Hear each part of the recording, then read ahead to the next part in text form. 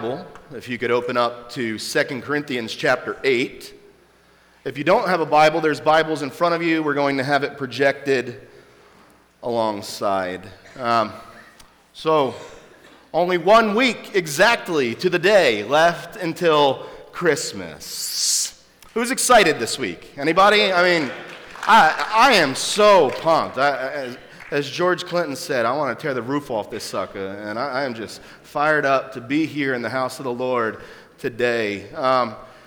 Beautiful worship service before us today, and I want to just thank the worship team before we move on. They have brought the noise here this Christmas season, so thank you so much. The family meal after the service, singing Christmas songs, Christmas Eve service next week, Christmas morning service. Add a couple of snowflakes and then get Tara to come back up to light a battery-lit candle again, and we are golden. I mean, what a precious, precious season. Tara can actually take me, so I did not mean that. So I've got a question for you folks. Has anybody here ever wondered where the tradition of giving Christmas gifts started?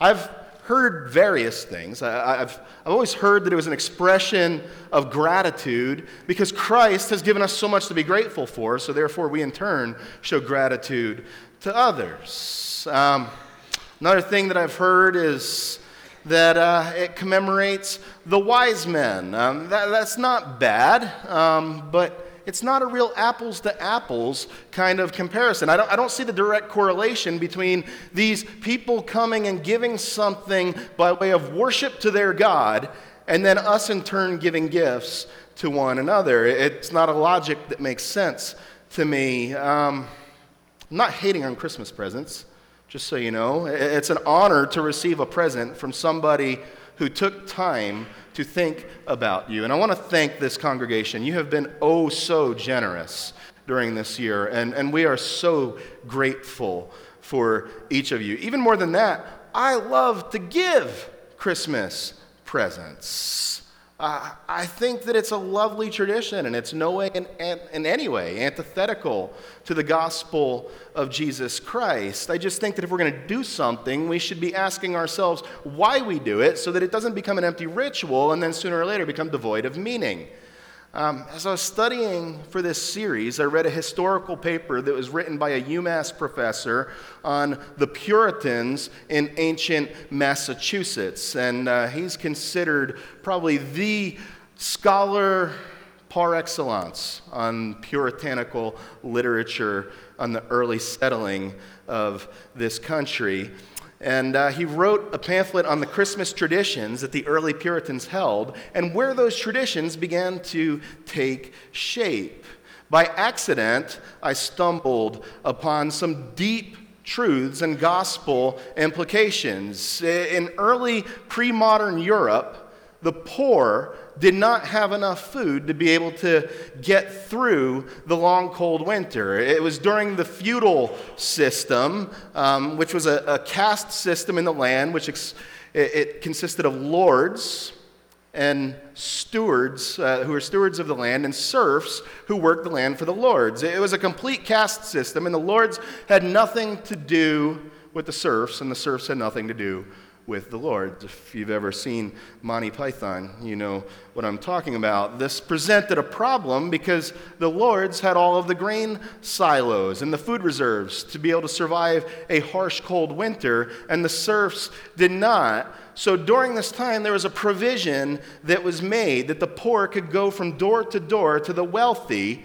and be able to partake in one of the first known exchanges and breaches across the caste system of feudal Europe. And this exchange was known as vassalling in ancient pre-Germanic. So through the study of what's known as etymology, the way that words change and shape meaning over time, we see that wassailing does not have anything to do with that original definition. And there's actually no dictionaries that have been written after the 17th century that include the old definition. But when we worship, we are like those who are breaching a class system.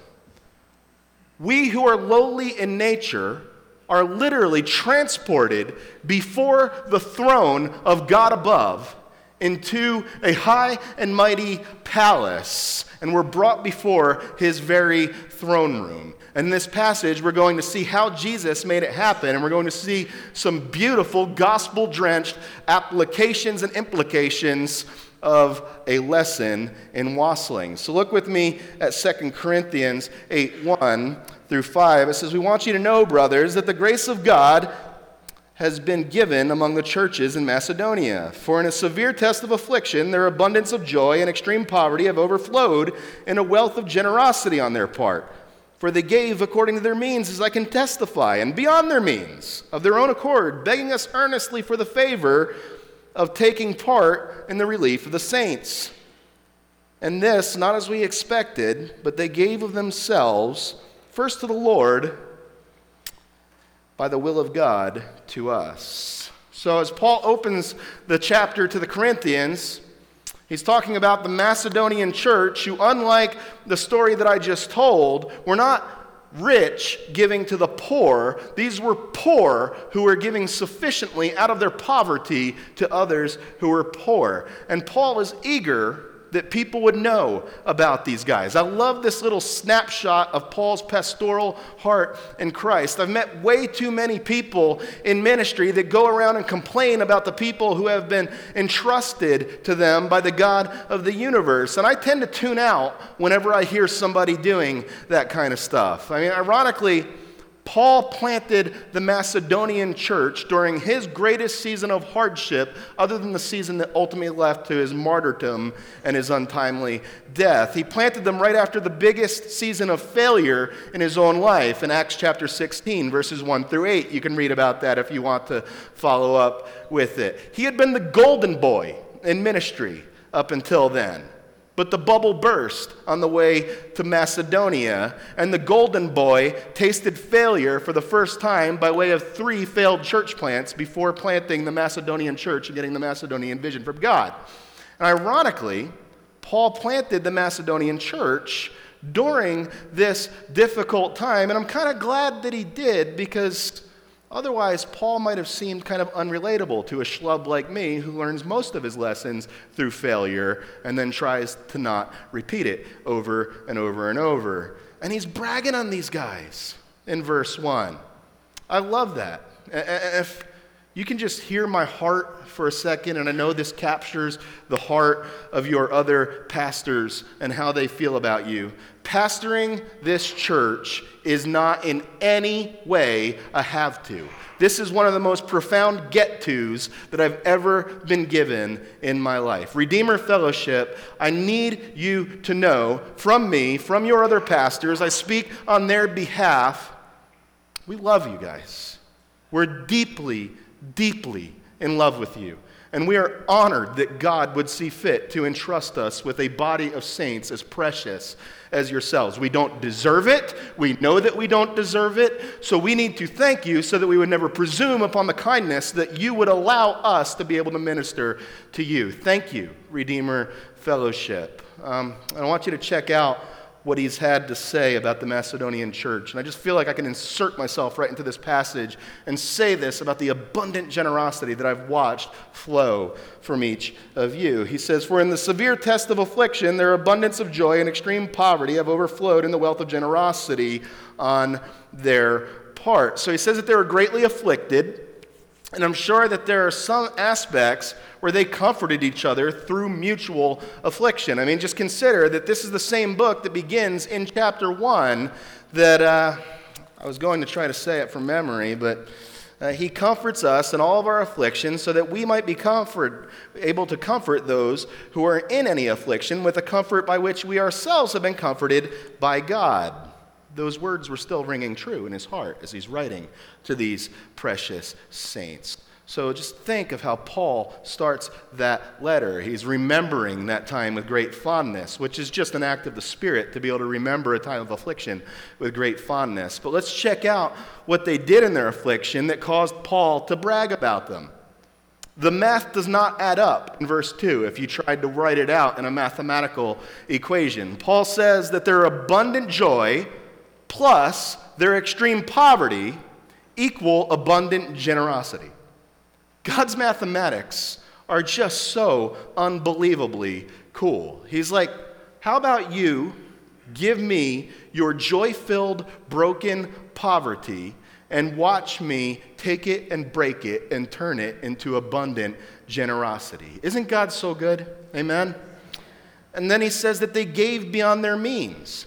And they did not have to be coerced into that in any way. They were begging for the opportunity to be able to give in the midst of their poverty. They desired to give above and beyond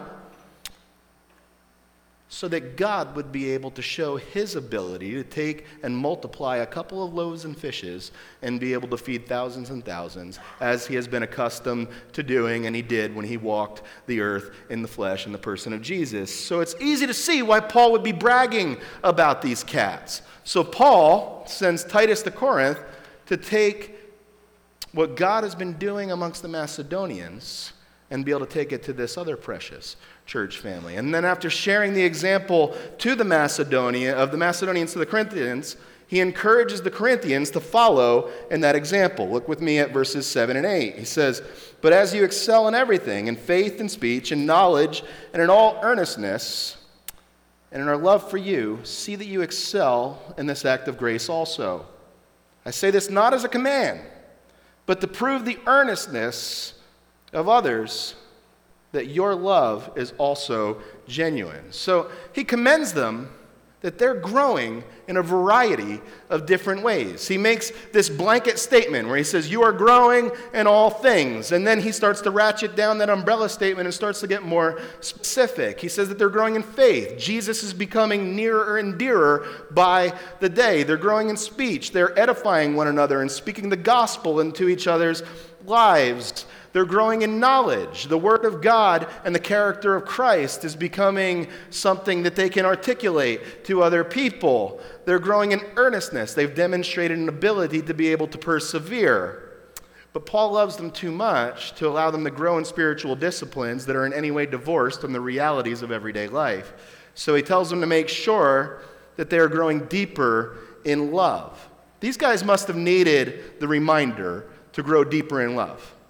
Because if you're not aware of this is the same people that he wrote the first book of Corinthians to, and that has the long chapter that you often hear at weddings, the love chapter, 1 Corinthians chapter 13. So he doesn't want them to just talk about love. He's encouraging them to grow in generosity as a tangible manifestation of their love for Jesus Christ. And he's saying that the way that you pour out yourself for the sake of another is a demonstration to those who are observing the way that you claim that you love. To Paul, gospel-fueled generosity was a demonstrative love demonstration. So remember last week where I talked to you guys about grounding every imperative in a gospel indicative.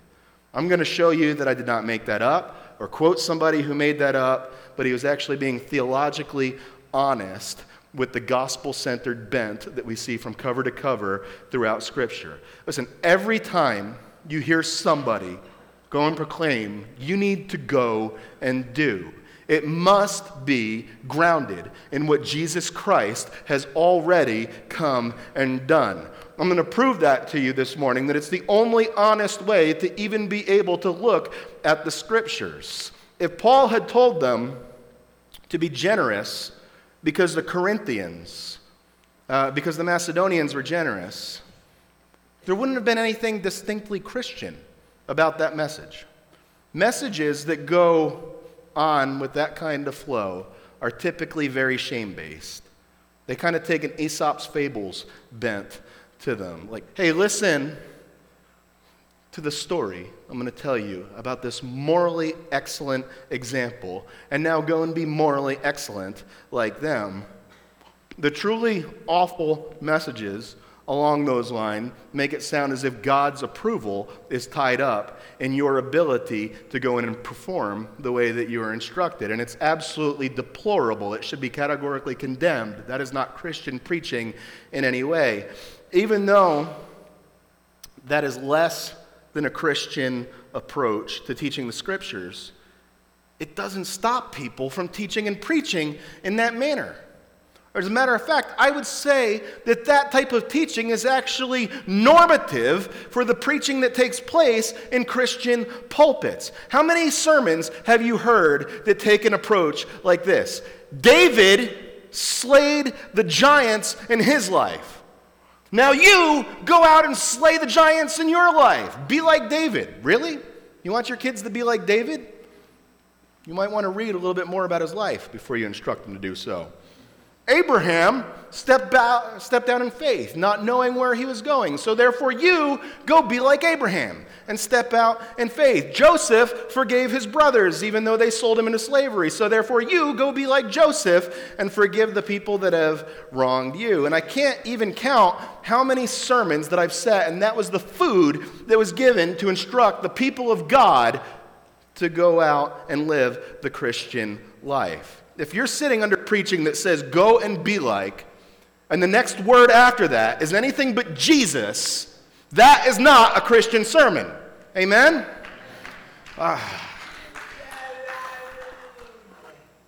And that's not even our best approach, which I'm going to show you in a minute. I reached the end of that kind of preaching when I was sitting under the teaching of an obscure passage in Mark about Jesus healing Peter's mother-in-law. In the passage, Peter's mother-in-law is in bed and she's sick with a fever, and Jesus comes over and he heals her. And it says right afterwards, she got up and she served him. So I was listening to the sermon, and check out the exegetical gymnastics that Einstein pulled. He said, you see, Jesus heals Peter's mother-in-law, and when she was healed, she didn't just sit on her butt and do nothing. She got up and served Jesus. Likewise, Jesus does not heal us so we could sit around on our butts. He heals us so that we could get up and serve Jesus. And I can still remember the utter taste of disdain that filled my mouth when I was sitting under that passage. I was sitting there thinking, if the way that you preached is correct, then you don't have to have a merciful and benevolent Jesus in any way. You just have to have a Jesus that was hungry and didn't feel like getting up to make himself something to eat. So he's like, hey, babe, you're healed. Go make me a sandwich. And that's not Christian preaching. Really? That's what you want to instruct people with from the Word of God? That's what you want people to get out of the Scriptures? It makes it sound like if we were to stay seated and try to recover after sickness, that Jesus would have been disappointed and his purposes in healing her would have been thwarted. God really used that sermon in my life to teach me how to never preach a sermon to anybody else. If you don't ground your imperatives in the indicatives of what Christ has done, then you're not even preaching the gospel. And you want proof? Look here at verse 9, and it's an airtight case. It says, for you know the grace of our Lord Jesus, that though he was rich, yet for your sake he became poor, so that through his poverty you might become rich. The reason that Paul calls them to become poor, so that others might become rich, is because Jesus first set the example of being rich and becoming poor so that the poor through Christ would be able to become rich. I mean, check out Paul's approach. It's beautiful. It's not the Corinthians have done or the Macedonians have done, so therefore go and do. It's not even Christ has done, so therefore go and do. It's Christ has accomplished, so therefore, you are now free to go and walk in that which Christ has accomplished on your behalf, because that has been transmuted to you through the gospel exchange when you put your faith in him. How awesome is that? He has purchased you from the realm of poverty. He has made you who were once poor to now be rich through his miraculous grace. So therefore, stop living lives as if you're poverty-stricken and realize that you have been seated in thrones above and you are now a child of the very King of Kings. Amen? And that took place on Christmas morning.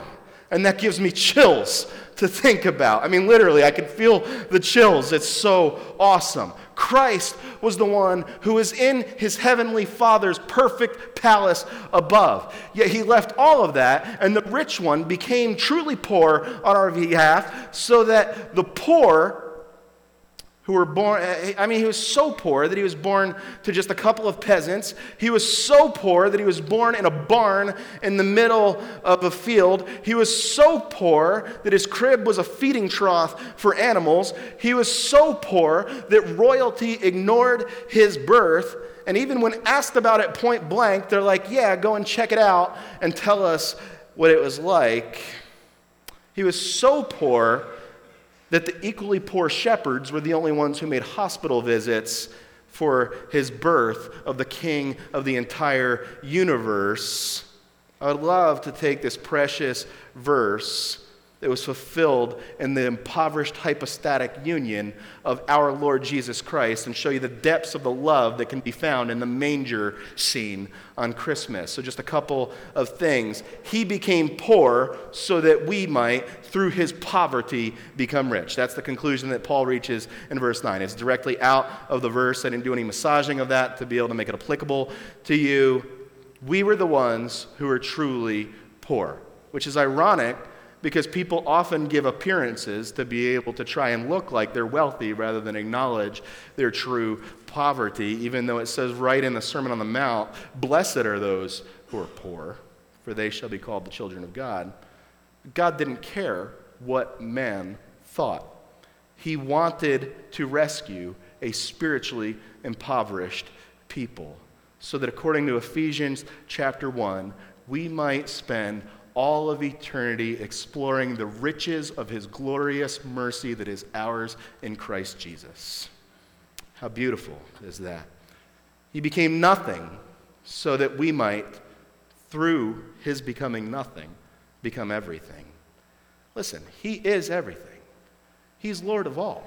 He owns the cattle on 1,000 hills. It's all his.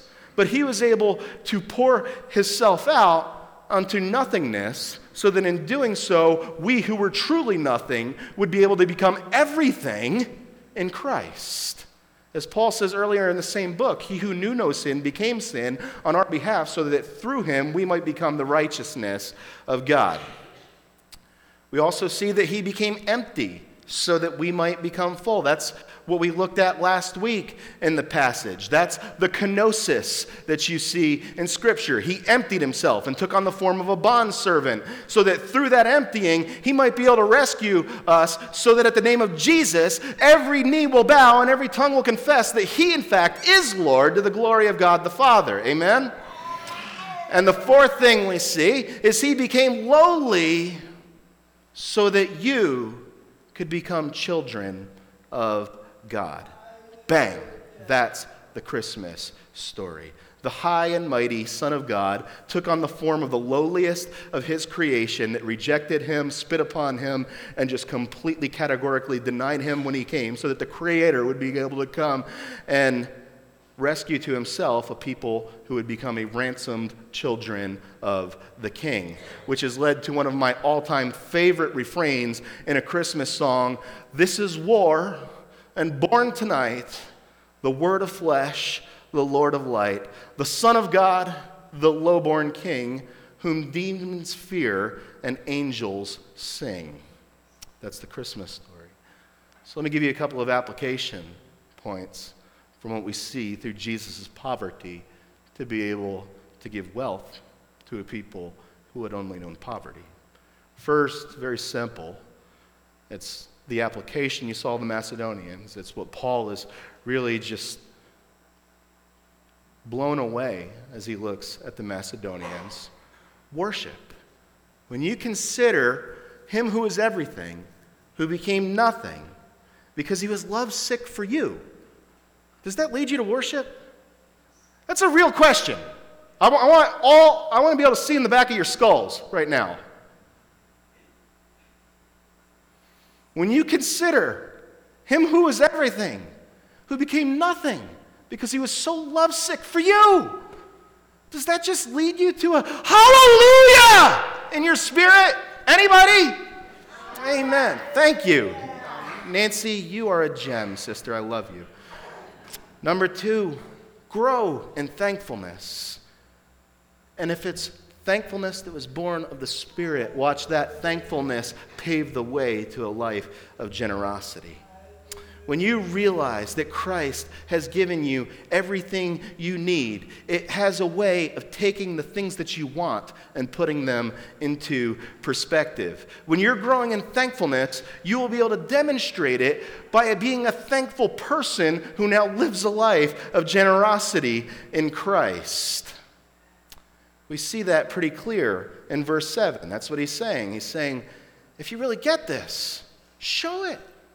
Demonstrate that love by being a generous people to other people. It's beautiful. Let thankfulness overflow into generosity this Christmas. Number 3, as Christ has done, go and do likewise, because he accomplished all that we needed to make you who were poor now to be rich through his matchless and glorious grace. So now you who are rich don't have to live in poverty any longer. And man, I'm not talking about the bills in your wallet. I'm not talking about the size of your bank account. I'm not talking about if you're rolling in Lexuses and if you got diamonds on your wrist. That ain't it. I'm saying you who are spiritually impoverished have become rich through the matchless grace of Jesus. So live as a rich kid, not as one who has been impoverished. And the way that you do that, ironically, is to maintain poverty of spirit so that you may continue to know his richness as we become children of God, according to Matthew 5:8.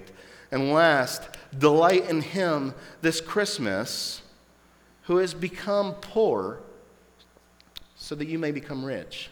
Look, delight is, I kind of fudged my application points here. Delight is just another way of saying worship, isn't it? The only difference between delight and worship is delight presupposes that you're going to have a deep, abiding joy in your worship of our Savior. And that's what we're going to be talking about this Christmas morning. We're just going to horseshoe up the seats, and we're just going to put a hot mic right in the middle there so we can testify, whoever wants to come up and testify of the joy that is ours through Jesus Christ, and we might be able to delight in him. So as we close, may we delight in him as we close out and come to his table, and may we delight in him as we worship him in song. And may we delight in him as we have fellowship with the saints of Jesus Christ and partake in the breaking of bread. And may we delight in him as we consider these truths that are ours in Christ Jesus this Christmas season. Amen?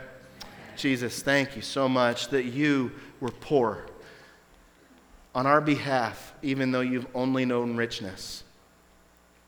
And Lord, thank you that by emptying out your richness and walking in poverty, we who were only knowledgeable about poverty could become rich through the sacrifice of Jesus Christ our Lord. And it's in his name we pray. Amen.